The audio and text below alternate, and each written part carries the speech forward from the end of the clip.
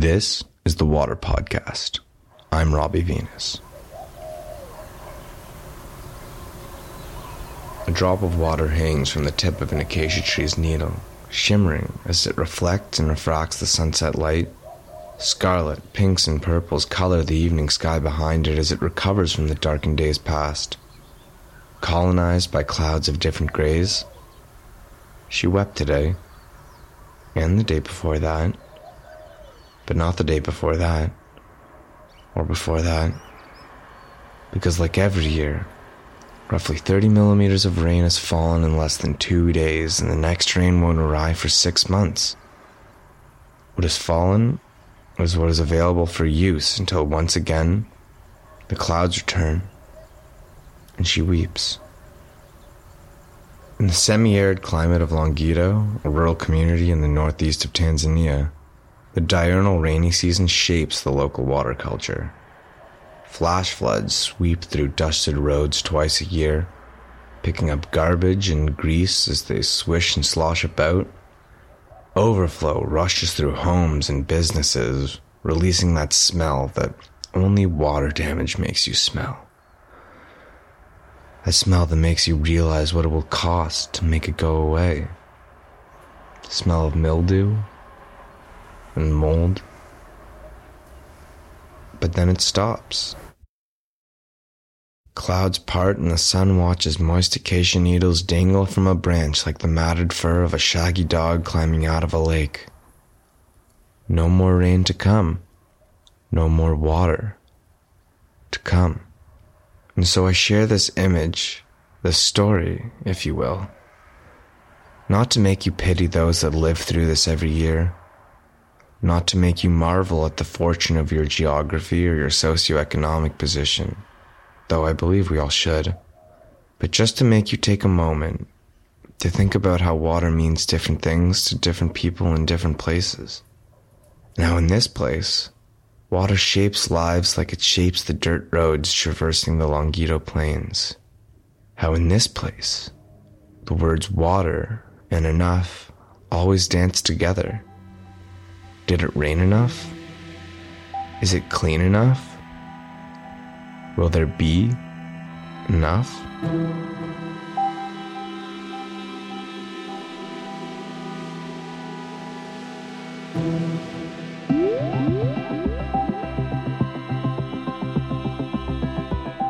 Welcome to the WatER Podcast from Carleton University. I'm your host, Robbie Venus. This episode is the first of a 3-part series in which I'll bring you between the city of Arusha and the village of Longido, the place discussed in the intro, to talk about my research as the project lead of WatER, or in full, Water Education Research. Each episode is structured as a step to understanding who we are, what we're doing, why we're doing it, and what is happening as a result. As our work is largely funded by amazing and generous donors like many of you, we want to show you exactly what your money is going towards.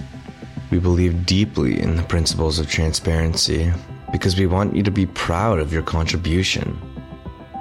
So in this episode, I highlight the challenges faced by Longido residents and rural Tanzanians more broadly when it comes to water quality and quantity. You can think of this as our problem statement, which is why this episode is called The Challenge. And to do this, I want to start our journey with this woman. With first just saying your name. So my name is Virginia Taylor. I am an instructor at Carleton University, affiliated with the Sprott School of Business. I'm also a director here in Tanzania with an organization called Tembo Trust. Virginia has been working with our partners at Tembo, or Tanzania Education and Microbusiness Opportunity, in Longido for nearly 10 years, and she's really had the fortune of watching the community develop. And as you may imagine from her 2 titles, she was the original link that brought Carleton University into Longido. And she did this because she saw a need in the community that just wasn't otherwise being addressed properly. Water. The link with WatER came about through the recognition that when you look at this particular area, when you look at Longido District as a whole, the most critical issue that faces everybody living here is water. This area, being a semi-arid region, faces major drought periods throughout the last couple of years. There have been numerous droughts. And without water, life is impacted significantly. And so when you look at what issues that people are addressing, water is always paramount. It is always the first issue that people talk about. And the data says the same. The Tanzanian government released a report in 2017 that says the number of Tanzanians that travel more than 2 kilometers for water each day doubles during the dry season. That translates to roughly 65% of rural Tanzanians, like those who live in Longido, to regularly consume unsafe drinking water from a source that's more than 30 minutes away by foot on an annual basis. That's 15% higher than the national average, 34% higher than the global average of rural populations, and 52% higher than the overall global average. But just knowing the numbers doesn't really inform you of where and how that impact is felt. Who is really most affected, and how are those impacts experienced in a person's day-to-day? For that, we have to go to Longido and hear from the people themselves. For that, we speak with Paulina. Okay, my name is Paulina Sumayani. I work for Tembo as an executive director. Paulina is a Maasai woman from Longido who has been working with Tembo for many years. And in her position, she oversees much of the NGO's daily activities, including their girls' education sponsorship program, as well as their microfinance program for entrepreneurial women in the community. And when I asked her these questions, like, how is water impacting her village? Perhaps naturally as an education specialist, she spoke of her concern for students. For other people, they say water is life. And it is true. In Longido Secondary School, we have been witnessing the students going out of school looking for water. Because during drought time, mostly drought time starting from August up to the beginning of January, it has been a hard time in Longido, where there is a big drought and everybody is like looking for water, trying to work and looking for water. And consequently, looking for water impacts these students' education. Paulina continues to tell me how during droughts, a student can walk over 2.5 kilometers before reaching a tap, from which they can only collect 10 liters if the water is available at all. But 10 liters, as one may imagine, doesn't last a family or an individual very long. And so, the trip is done the next day too. And the day after that, and that, and so on. Each trip taking more and more time away from that student to actually be in school, limiting their access to an education. And for female students, this task is not just burdensome, but it can be dangerous. In one side, it has got an negative impact, because sometimes we even look on the safety of the girls. They move from Longido Secondary School and they go to the mountain. Most of where they get water during drought is nearby the mountain. So sometimes they are allowed during evening time, not even afternoon. It is evening because they finish their session in the afternoon. After that they do cleanness like sweeping and do all of that. And then after that they go now after water. So it is not safe for them. I may say that is one thing.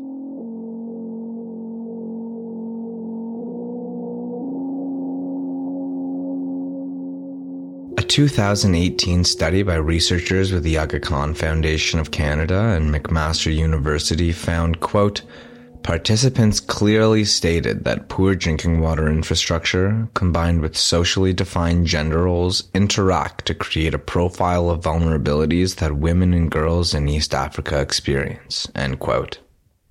The study goes on to add that instances of rape and violence against women are increasingly likely as distances traveled to collect water increase, and then once those collection locations are reached, the water is often unsafe for consumption. So, to take you back to Longido, months after rains have fallen and drought has stricken this community, when water is harder to find and more contaminated when it is, we find women at the center of an intersecting tapestry of challenges, where financial status, social status, health, and personal security are all affected. But why? What makes Longido like this? And why is it such a challenge to address these issues? I mean, yes, it's hard to find water in a deserty climate, so the water quantity issues make sense to a degree. But that just doesn't paint the full picture. When I look at my life in Ottawa, I never worry about the safety of my water or its availability. I never worry about my personal security when going to collect a drink of water in my own home, and though I don't want to assume the ability to speak for others who identify with a gender or ethnicity other than my own, I feel comfortable saying most people probably feel the same. So, what makes Longido different, and why is it so hard to change? Is a lack of funding really the source of all this hardship? Can we just build a water treatment plant and save everybody this hassle? So why can't we just build an infrastructure and assume that it will work because we're putting in everything in play? This is Dr. Anita Basu. Dr. Anita Basu. I'm a civil engineering professor at Carleton University, specializing in environmental engineering with a particular focus in water treatment. She's a former water treatment plant engineer for the Niagara region and my research supervisor. Pardon the noise in the background, please, as this recording was done beneath some birds sharing their home with Tembo's guest house. But anyways. So in order to build a water treatment plant, one, you need to have skilled engineers. So, I mean, we could say, sure, we'll bring in the Canadian design standards and we'll build the system and it'll be designed. But then the second part is, well, who's going to run the plant? So you need a very high skill set from an operator point of view to make sure that the plant is running well so that the water is safe to drink.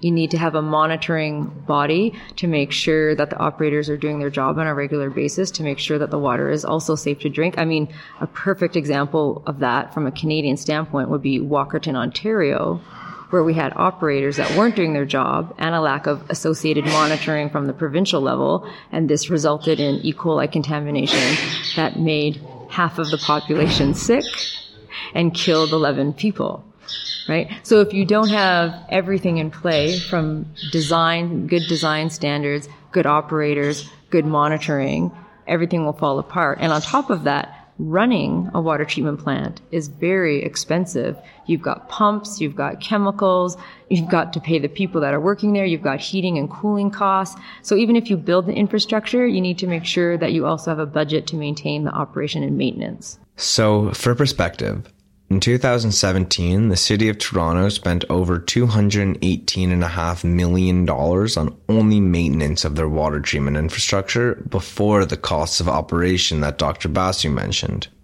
With operation costs, including but not limited to electrical consumption, chemicals, labor, monitoring, and disposal of process waste, that total cost is estimated to increase by an additional $200 to $400 million per year.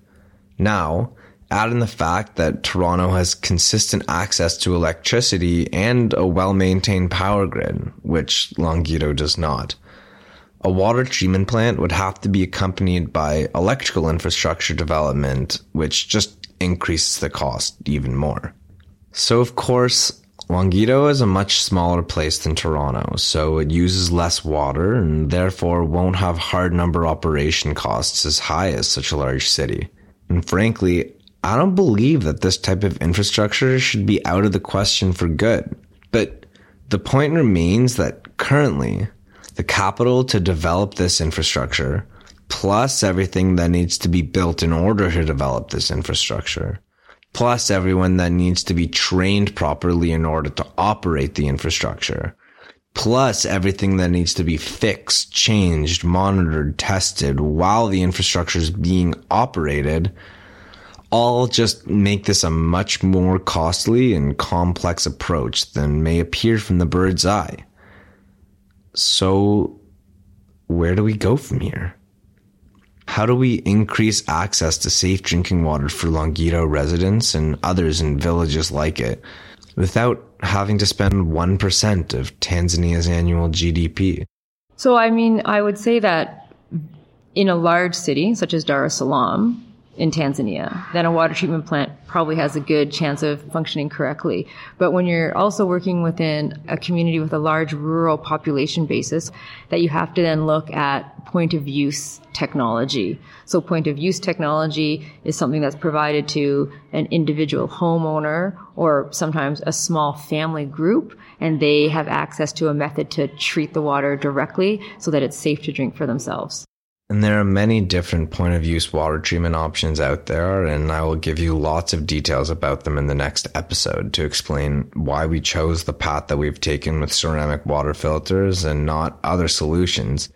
But there's a larger, more important point from what Dr. Basu said that I really want to be the takeaway of this whole podcast.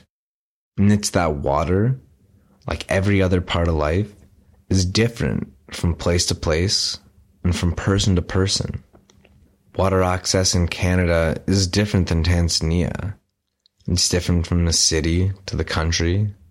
And it's different from Longido to other rural villages. And the solutions for making that water safe to drink have to be different too. Not necessarily in terms of the technology, but in how they are introduced to a given community. But more details on that to come. So, it is true that point-of-use systems don't make more rain fall or fall more often. They don't unflood homes or protect against gender-based violence, make taps closer to schools, or the droughts less painful to live through. But they help in other ways. They can make children less ill less often, affording them greater opportunity to attend school. They can help those children's mothers invest time in entrepreneurship, as they'll no longer have to be a caregiver so often. And again, I will go over more of these types of details in episode 2, but my point here is that we're not talking about a silver bullet solution, because a silver bullet solution doesn't exist. We're talking about this community and helping them take a step forward. Helping them find a solution that fits their needs. Because we all need clean water. And we all deserve clean water.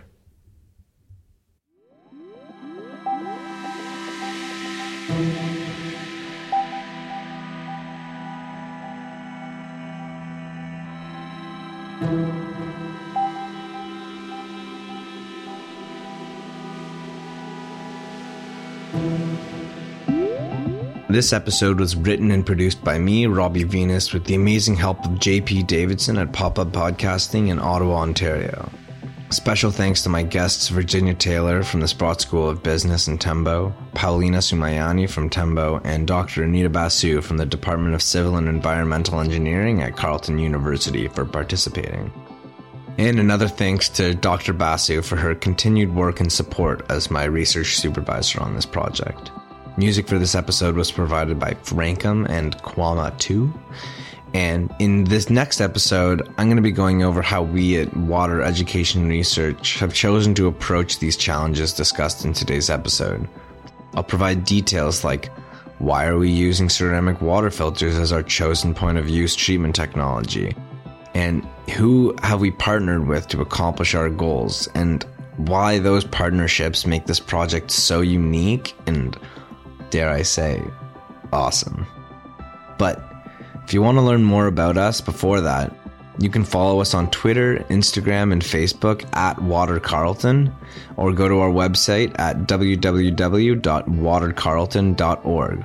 That's www.watercarleton.org. And if you want to help us out or contribute, click on that donate button. Or you can send me an email directly at water@watercarleton.org. Until next time, I'm Robbie Venus.